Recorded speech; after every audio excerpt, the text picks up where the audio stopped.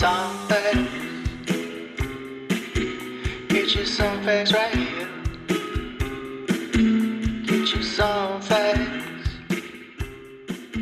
Hello and welcome to the Song Facts Podcast. I am your host, Corey O'Flanagan, and thank you so much for being here with me. As always, this podcast is proudly a part of the Pantheon Podcast Network. We really appreciate all that they do for us, and I think you should go check them out if you love all things music.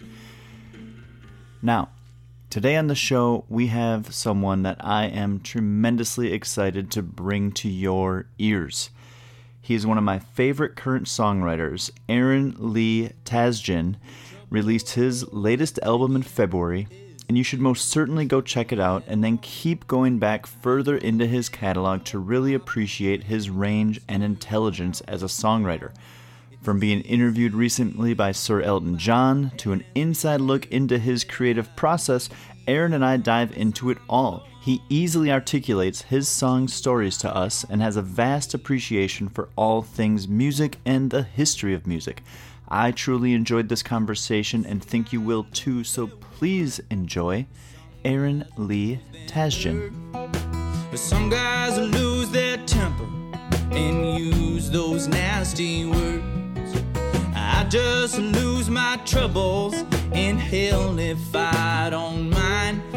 When I wake up tomorrow, they'll be too easy to find. I just want to say, first of all, just welcome to the Song Facts Podcast. And how are you today? You were just writing a song. I'm sure you don't want to spill any beans on that, but how are you?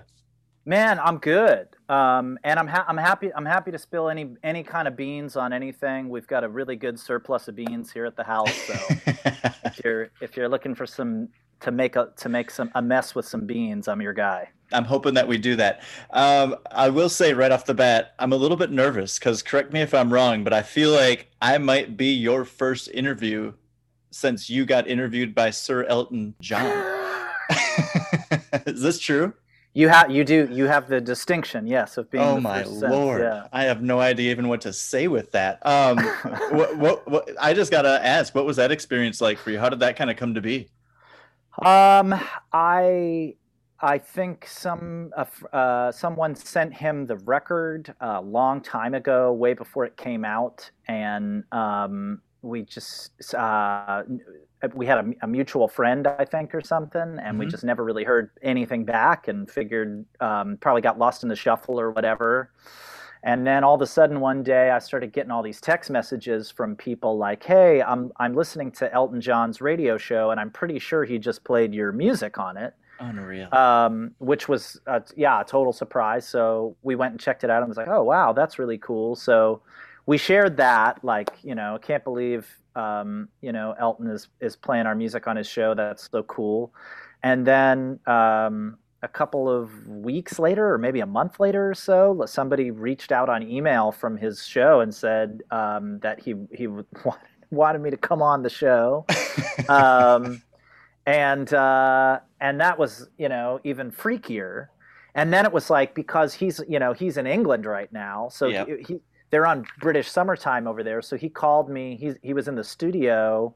For him, it was like the middle of the day, but for me, it was like 7 a.m. or something like that. I can't remember exactly, but very early, especially in musician songwriter time. And yeah, my FaceTime rings or whatever, and I open it up, and there's like Elton John, like dressed like in this flawless red suit with matching red glasses on. Of course. Which was like talk about angel of the morning. There you go. I mean, you stylistically can absolutely hang up there with Elton. I'm just wearing my Lee Mavers t-shirt today. Well, I mean, Lee Mavers is great, but I got a little glimpse of whatever you're wearing, whether they're Zubas or whatever pants you've got on, but those are what I'm talking about. Yeah, these bad boys. I got him for a music video that I made, and we made the video in maybe March of 2020 or something like that. I don't think I've taken them off since then. Yeah. Oh, great. Well, they're that comfortable then. Absolutely. It got me asking, I was wondering one question. I don't know You're such an amazing songwriter, in my opinion, and I think in a lot of people's opinions, because that's just, you go back through what you've done, and I was just immediately attracted to it, and that's why I just reached out to you, just hoping you'd say yes. So thank you so much for saying yes to this. I'm wondering if you had to pick one Elton song to cover during a set, what it might be. Oh God. Well, actually, this is kind of funny. I have a story about this because I was opening a couple of shows at the end of 2019 for Greta Van Fleet. Oh, nice. And they have, I think this may even surprise some people. They actually have a very young audience. I think I even initially thought surely their audience is older people that loved Led Zeppelin, and there is some of that. Yeah. But it's mainly young people. I was like you walk out on stage and it's like, the first like 10 rows or so is just kids that look like they're, anywhere from like, 15 or 16 years old to like college age, basically.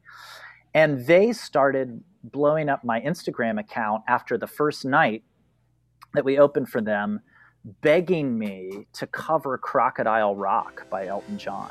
I wonder why that is. I remember when rock was young. Me and Susie had so much fun, holding hands and skimming stones. Had an old gold Chevy and a place of my own, but the biggest kick I ever got was doing a thing called the Crocodile Rock. While the other kids are rocking round the clock, we were hopping and bobbing to the Crocodile Rock. Well, crocodile rocking, a song and shouting when your feet just can't keep still. I literally have no idea. We never there was nothing.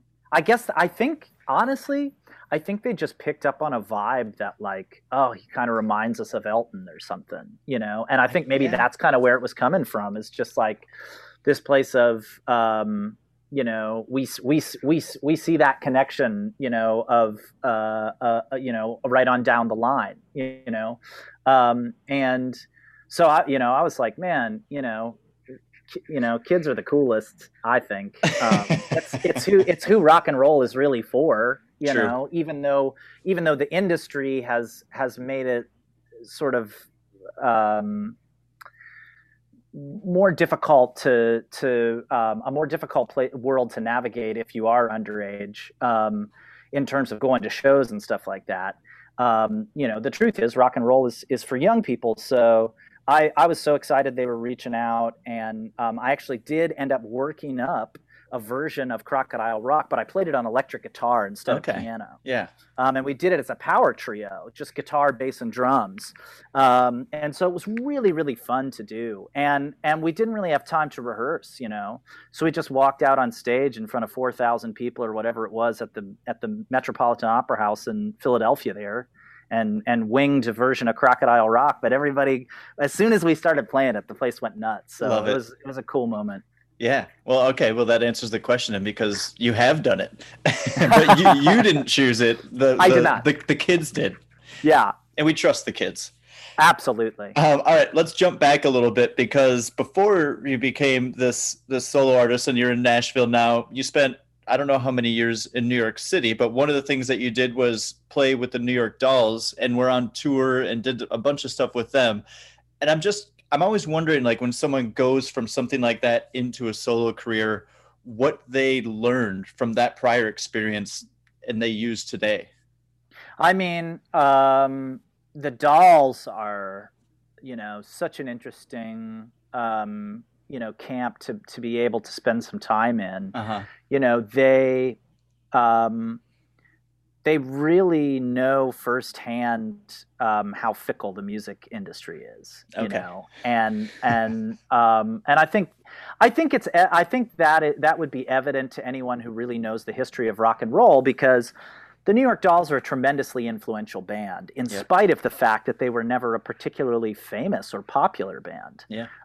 They were one of those bands that, probably hundreds of bands have been started as a result of their band having existed. Even bands that sometimes might not necessarily know that where they're coming from was a place that was started by the New York Dolls. Yeah. They are one of those bands. So what I learned more than anything is that it has to be, you have to, you have to find, you know, you have to find yourself loving every minute of it. In other words, if you're in a van driving to a show to play to 100 people in a club and you're thinking someday this is going to get better, or someday this is going to be enjoyable when I'm more famous or something like that, like that's, you're already screwed if that's your mentality. Like you need to be having just as much fun in that van playing to 100 people as you are when you get really lucky and get to open for, you know, whoever, or play a big venue or play a big show of or festival of some kind. Like it all should be equally, you know, electrifying for you, you know. I think that's fair. I really like that perspective, just because I think that people can, in whether you're a musician or a lawyer in law school, and you're just like, all you can think about is being at the high rise in New York City doing that kind of thing. It's like, no, you got to enjoy the journey. I mean, that's really what it breaks down to, is it's not just about the destination. Enjoy that whole process. Yeah, and I think it's good to have goals and be ambitious and want to do more and have a bigger audience, or, you know, sell more records, or whatever your goal is. But I think the trick is to have fun the whole time. You know, if you can really, I mean, you know, Cowboy Jack is a big guy here, in Cowboy Jack Clement here in Nashville. Yeah. You know, he's a big hero of a lot of ours. A lot of us still record at his recording studio, even, you know, and he used to say, we're not in the music business, we're in the fun business, you know, and it only takes 3.5 minutes to cut a hit song, you know, so we may as well enjoy this time while we have it. Yeah. That's something that I think a lot of people don't think about, is that if the song is recorded live with all the musicians in the room, that 3.5 minutes that you just heard on the radio, that was just that magic captured in that moment. And that might never repeat again, or it won't repeat again, because it's so individualized. You can go see it live, but it's never going to be exactly like what you just heard. And I think that I really like that. You did a good job here of segueing for me, because I really like that you were just writing a song, because it leads into this next question really well. So to me, you just seem like you have a bottomless pit of creativity. I don't know whether it's just the way that your lyrics hit me, and I just think you do this tongue-in-cheek thing where you're kind of writing with a little smirk, and I don't know, I really, really like it. And so I'm just wanted you to try and bring me and the audience a little bit into your creative process. So you were just writing a song or working on something. What kind of happened today to lead up to that? Yeah, I mean, this particular song is an interesting one. It's kind of almost like a mantra song or something like that. I mean, I think of you know, folks like George Harrison, certainly, who've done that before.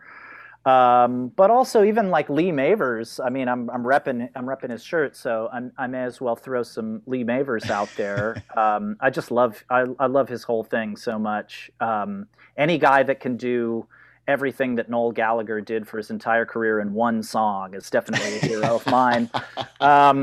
But anyway, you know, Lee has songs like that where he finds these phrases, or you know, and they're typically tied to a really catchy melody as well, but he'll just repeat them over and over and over again, almost like a child would, or or you know, or like a nursery rhyme or something. And so the song that I was working on today was definitely, you know, coming from that place. I had a line in my mind that was really simple that I really liked a lot. And it's so simple. Sometimes I tell people this, and they're kind of like, so what, you know, or whatever. Their response is kind of like, eh. But I think if you think about it, it's really cool. The line that I came up with is, love, it's sunny, then it's raining, which I just say over and over again, because that's how it feels. That's how love feels to me. Like it feels, you know, it's something you have to care for. You know, love.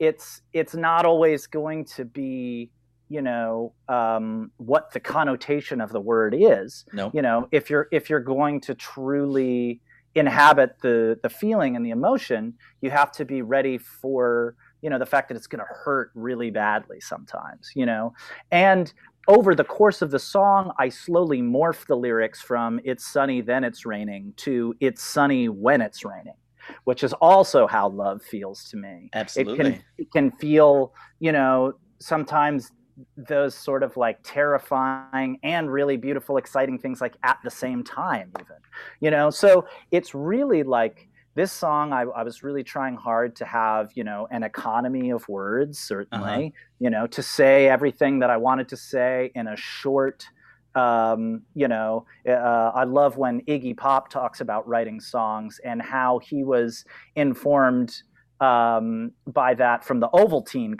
competition. He used to write in, but it had to be 10 words or less was the deal, Oh, wow. And so he took that approach with songs. Like, let me say what I want to say with as few words as possible. I have been typically a more, I would say, verbose, lyricist. I love words. I love language. I love trying to get all sorts of different things into songs. But what I really what I came to today with this song was just wanting to do something, that was really simple and just said what I wanted to say with no fuss, no like, nothing covering up the truth of what was there. So even the little lines and stuff musically that I was coming up with, to go along with the chords on guitar, I wrote some little lines and stuff. They're all really simple. They just repeat, in certain sections, just like the vocal does. And so it's kind of like I've sort of like tried to make it all one breath, if you will. Yeah. One smooth inhale and one smooth exhale, so that the song just feels kind of like a sigh of relief when you hear it.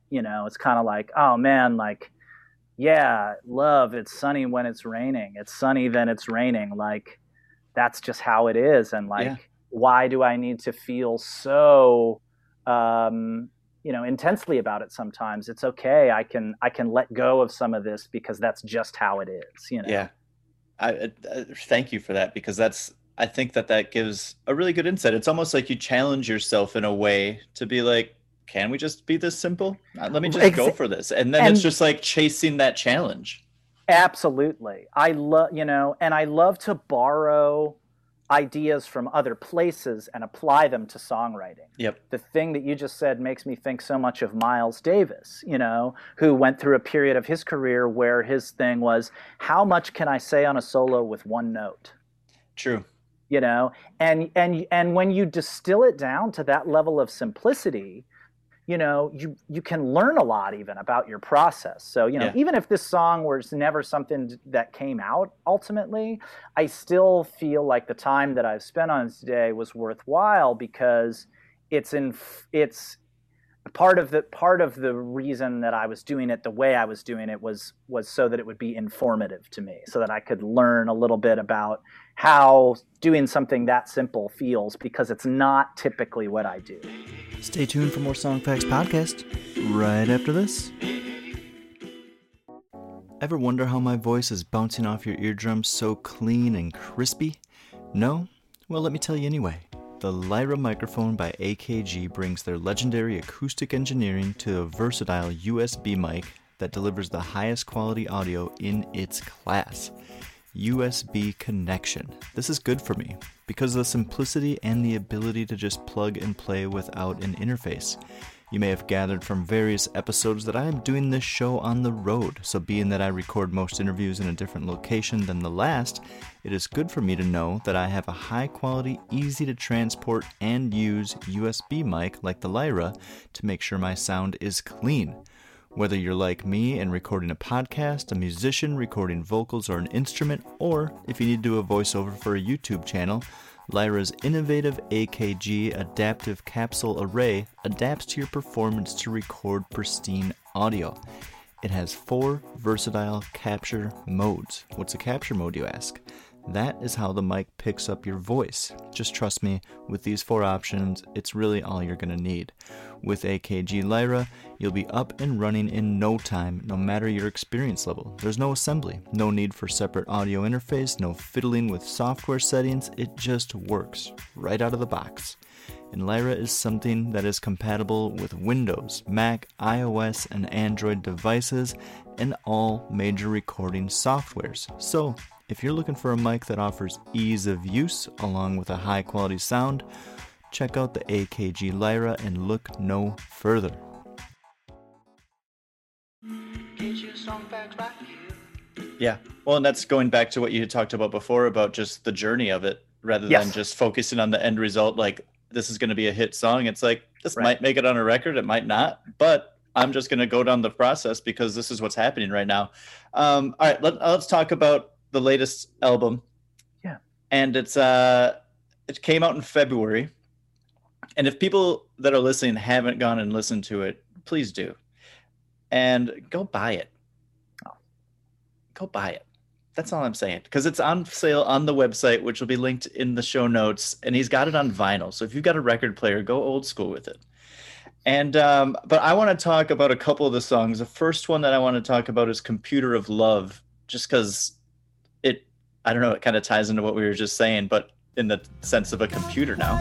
Crossed, it bothers me.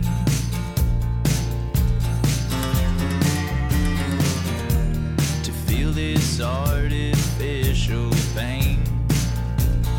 My little avatar, I'll never know who you really are. Digital clouds and guiding stars on the computer of love. And this song mentioned things like the death of the guitar and My Little Avatar. And what was going on in your life when these lyrics kind of came to be? Yeah, it's really interesting. I mean, a lot of those lines just come straight out of my day, oftentimes. I'm a very like observational songwriter, even when it's something super personal or even when it's about me. A lot of times I almost feel like I'm watching it happen to me and then writing it down or something, But yeah, those lines, there was, I think Clapton was in the news, and it said, oh, the guitar's over, nothing new can be done with the electric guitar or something like that, and I always just, I laugh when I see those kinds of things because, I just feel like so many of those opinions are born of, what people are personally experiencing. And if you're a guy like Clapton, like even if you're trying to have your ear to the ground, it might be difficult because you can't just like walk into well, nobody can anymore, but under normal circumstances, even if you're Clapton, you can't just walk into a record store and stand at the listening booth for hours. You know what I mean? Yeah. Like I would assume you have to like get in there, get what you want, and get out before you get mobbed, probably. Mm-hmm. So, I don't know. That line, I'm pretty sure was related to something that I saw that he said in the news. I'm always at feeling like I have to consider, the aspect of what kind of role social media and stuff like that is playing in my life. As an artist, I've used it to help build a platform, and I think it can be great for that kind of stuff. But then, you have to maintain it. The maintenance of it can be taxing on you, can be taxing on your mental health and your emotional health. And you see things that you don't need to see, that you don't want to see. And so I'm very aware of how I feel about things, and I think as a songwriter, a lot of times I'm just directly channeling that straight into my own lyrics. Yeah. Do you think that you have a positive relationship with social media as an artist and someone who's got a little bit more public than a normal person like me? I mean, I do. I do think so because I think the reason that I have a healthy relationship with it is because I'm aware of the parts of it that are unhealthy for me. Yeah. And I'm doing my best to police that in a way, not in like an obsessive, like negative way, just in a way of like, man, I want to take care of myself and make sure that I have the energy, and the frame of mind to get up and do it again tomorrow, because I know that, that part of my career is like, I'm going to have to get on there and tell people about my shows and tell people about my records and tell people about, whatever else we're doing. So I want to make sure that I manage it in a way that it can continue to be a place that I can go back to and feel safe in. And that is a challenge in this day and age, I feel like. I think one thing that I like about just following you on Twitter solely is you are really, I think that you keep yourself very ear to the ground on new music and artists that aren't necessarily very well known and things like that, because I can follow you and wake up and see a couple of tweets that you've sent out, and then I'll be like, oh, I haven't heard that person. Let me go check that out. And then it's like, this is great music, which is honestly through Chris Pierce, who I interviewed back late last year, is how I found you. And I was just like, I love this. I love how this chain kind of keeps connecting. And yeah, your reaction right there is perfect for Chris Pierce, because I was just blown away by his music. So good. Unbelievable. So good.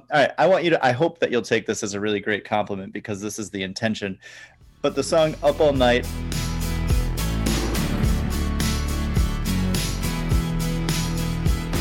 Saved up all my money and blew all of my money, 'cause I really don't care. I really don't care. Staying up all night, it could be good. You put that on within 15, 20 seconds. In my opinion, this could be a Tom Petty, a Heartbreakers tune on any album that they ever came out with. And I just absolutely love that. So take me through the formation of this song. And I'm wondering, I just have to ask, like, were you listening to Tom Petty or Traveling Wilburys or something like that when you were putting it together? Well, what's interesting about this song is it went through several iterations before it reached its final current form. Okay. And where it started out was something that my co-producer, Gregory Latimer, put together in his studio by himself. And he came to me and he said, I have this chorus and I have these chords. And, there were a lot of, even before I made this record, and for as long really as I've been making records, some person who's reviewed it at some point in time, no matter which album it is, has said, this reminds me of Tom Petty in some way, shape, or form. In fact, when I was making my very first record, In the Blazes, I was recording it in Van Nuys at New Monkey Studios. And this guy showed up, and he was a friend of the producer. And we were working on a song called East Nashville, sung about a train. And he's standing there, and he's kind of listening to the song for a minute. And he says... he turns to me and he says, man, this kind of reminds me of when I used to work with Tom Petty, this song. And I said, oh man, I love Tom. I said, what did you do with him? And he said, actually, I played on a couple of songs. And I said, oh, wow. What are you on? And he was like, well, I'm on Free Fallin'. Oh, really? It turned out to be Phil Jones, who's the drummer on all that stuff. Really? Who had come over to the studio that day just to visit and say hey to our producer Eli. But yeah, man, so since I ever even started making my own music, even Phil Jones, who played with Tom, came and said that. So I'm never offended by it. I love Tom Petty. But I think my co-producer Greg was thinking to that end, like, well, if everyone's just going to say it, like why don't we just get this over with or whatever. Let's just double down on it. Yeah, like almost kind of in a punk rock way, kind of like fuck these people. Like, yeah. Fine, here you go. So he had written that, and it did sound very Petty-ish. And I wrote some verse lyrics, and we tried a version of the song that I had the verse lyrics to, and there was just something about it. It just felt a little too on the nose, I think, or something. And it, I thought it's fine to, definitely have a petty vibe, but we need to have our own stamp on it as well. We can't just do a straight up rip. So I rewrote the song on piano. Okay. And that's where that synth riff that you hear, there's a very insistent. Oh yeah, definitely. Bap, bap, bap, bap, bap, bap, bap, bap, bap, kind of happening through the whole song.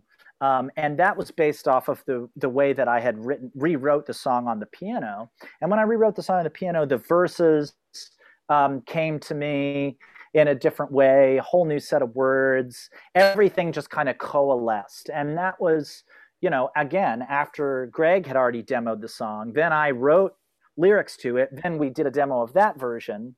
And, here's the thing about me. I'm never afraid to continue to work on a song, no matter what that means, as long as I really feel like it's making it better. I'm never afraid to scrap a lyric. And oftentimes, with almost every song I do, I'm writing the lyrics anyway up until the moment I sing it on the record, because I really take my time with words and stuff like that on the song. So it all has to flow. It doesn't necessarily have to mean a bunch of amazing stuff, but it just has to flow and sing right and phrase right. And you can tell when you're singing this, or at least I feel like I can tell when I'm singing the song.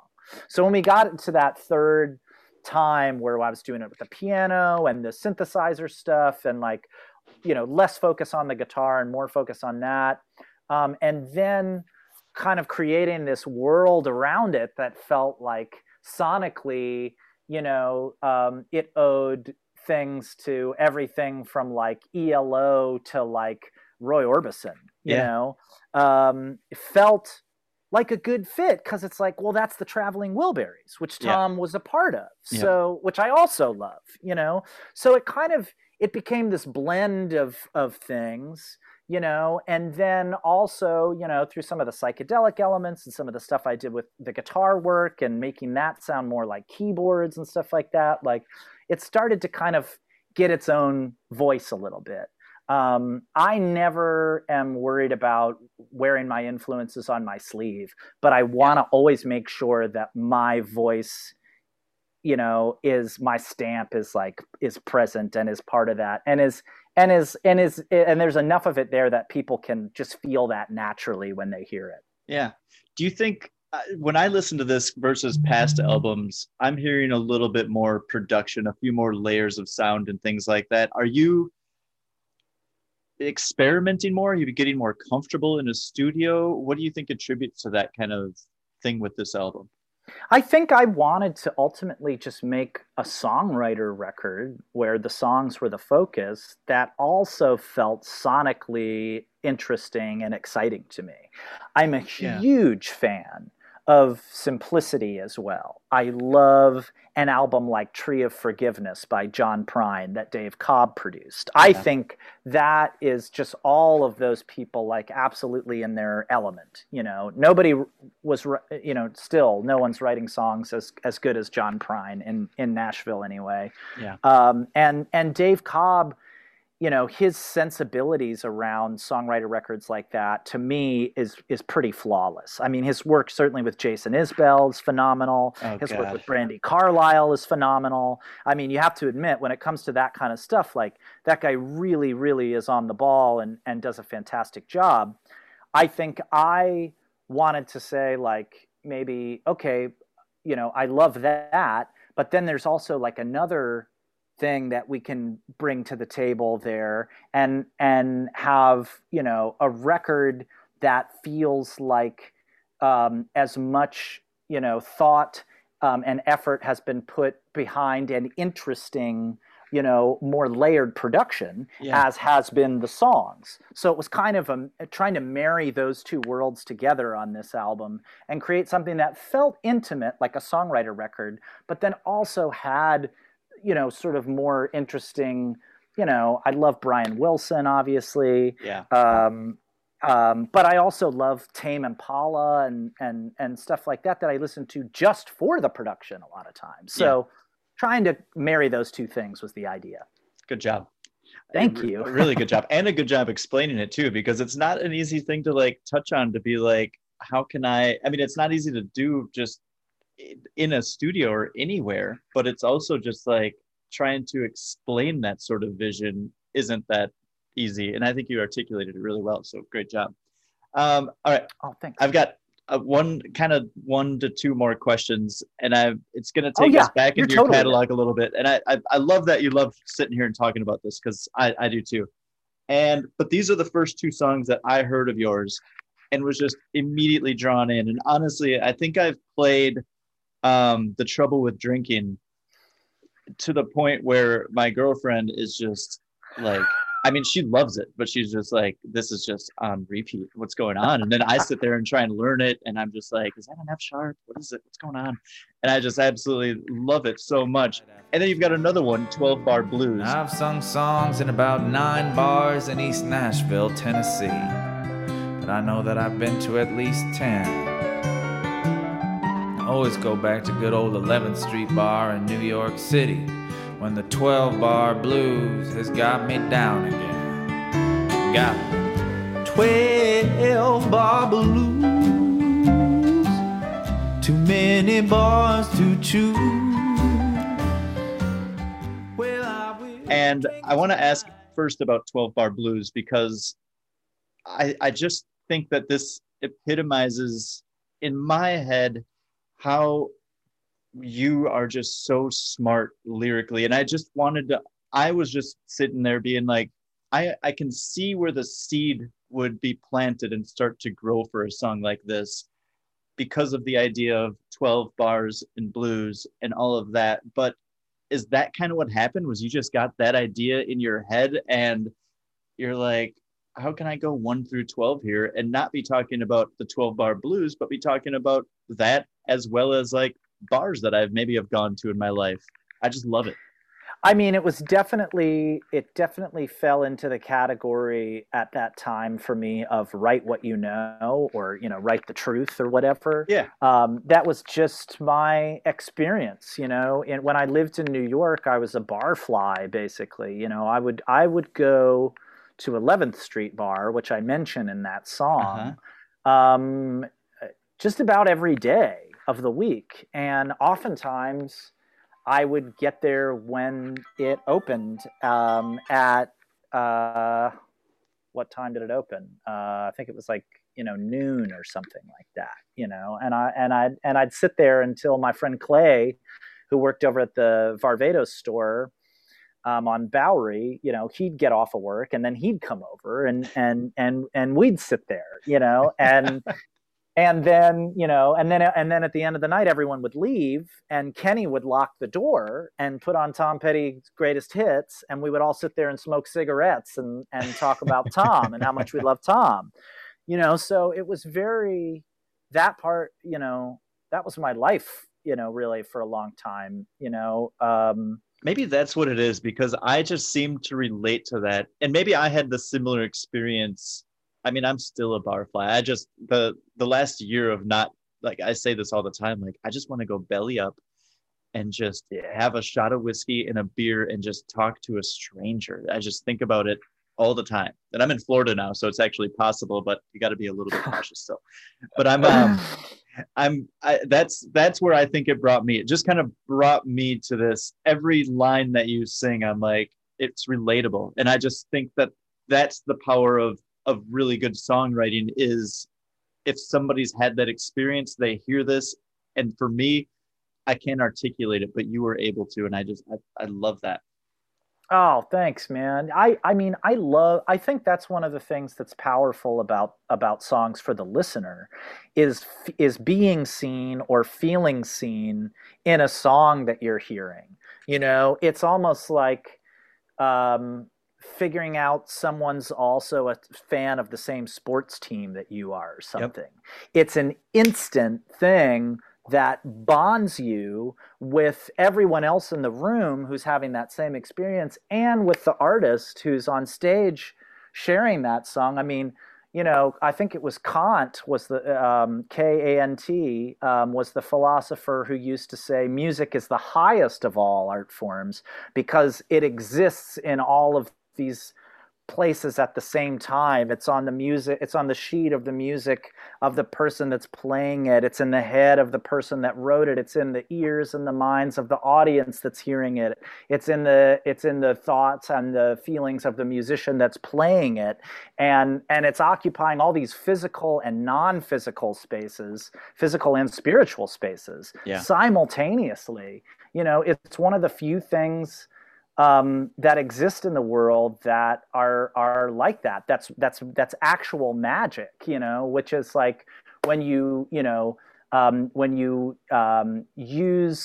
when you affect something in the real world, with something that isn't like a tangible, real thing. To me, that's what magic is, and a song is magic because it's not like a tangible thing that you can hold in your hand or put on or wear or anything like that, but it affects the world around you just the same, the same way that it would if you spilled a drink on somebody on accident or,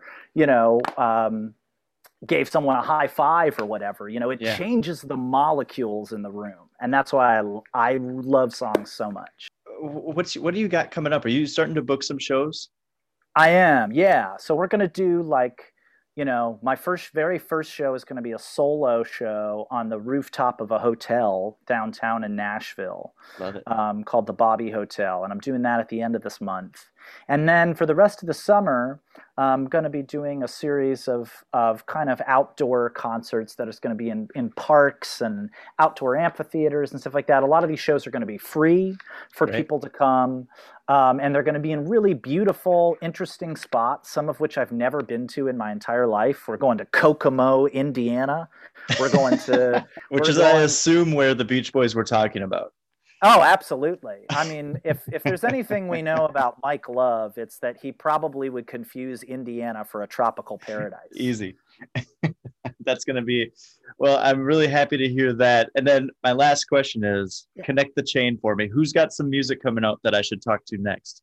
Ooh, gosh, I love that question. And there's some really good ones. I'll tell you who my current favorite is. Love it. A young lady from here in Nashville, Tennessee. Actually, I don't know if she's from here. She lives here now. I don't know where she's from, but her current hometown is Nashville, Tennessee.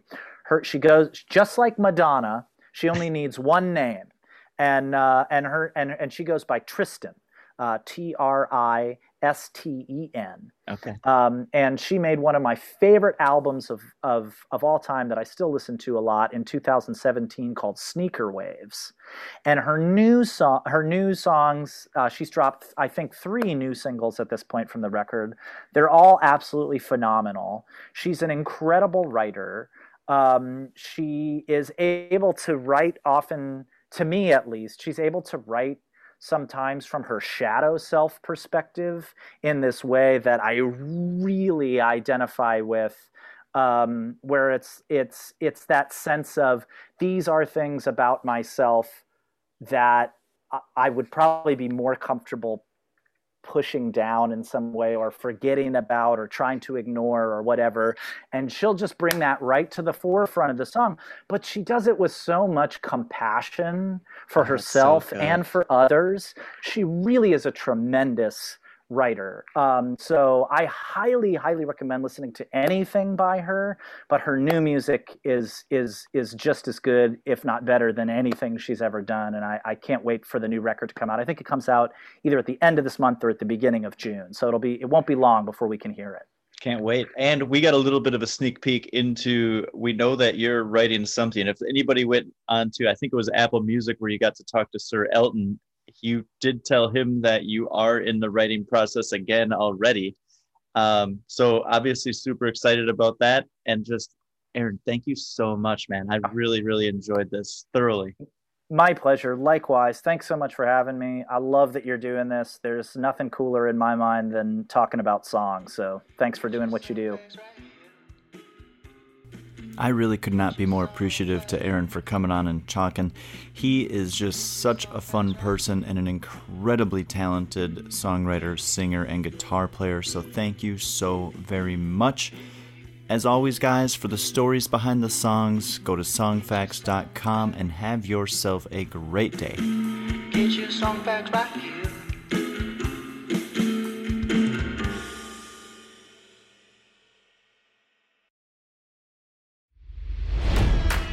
It's NFL draft season, and that means it's time to start thinking about fantasy football.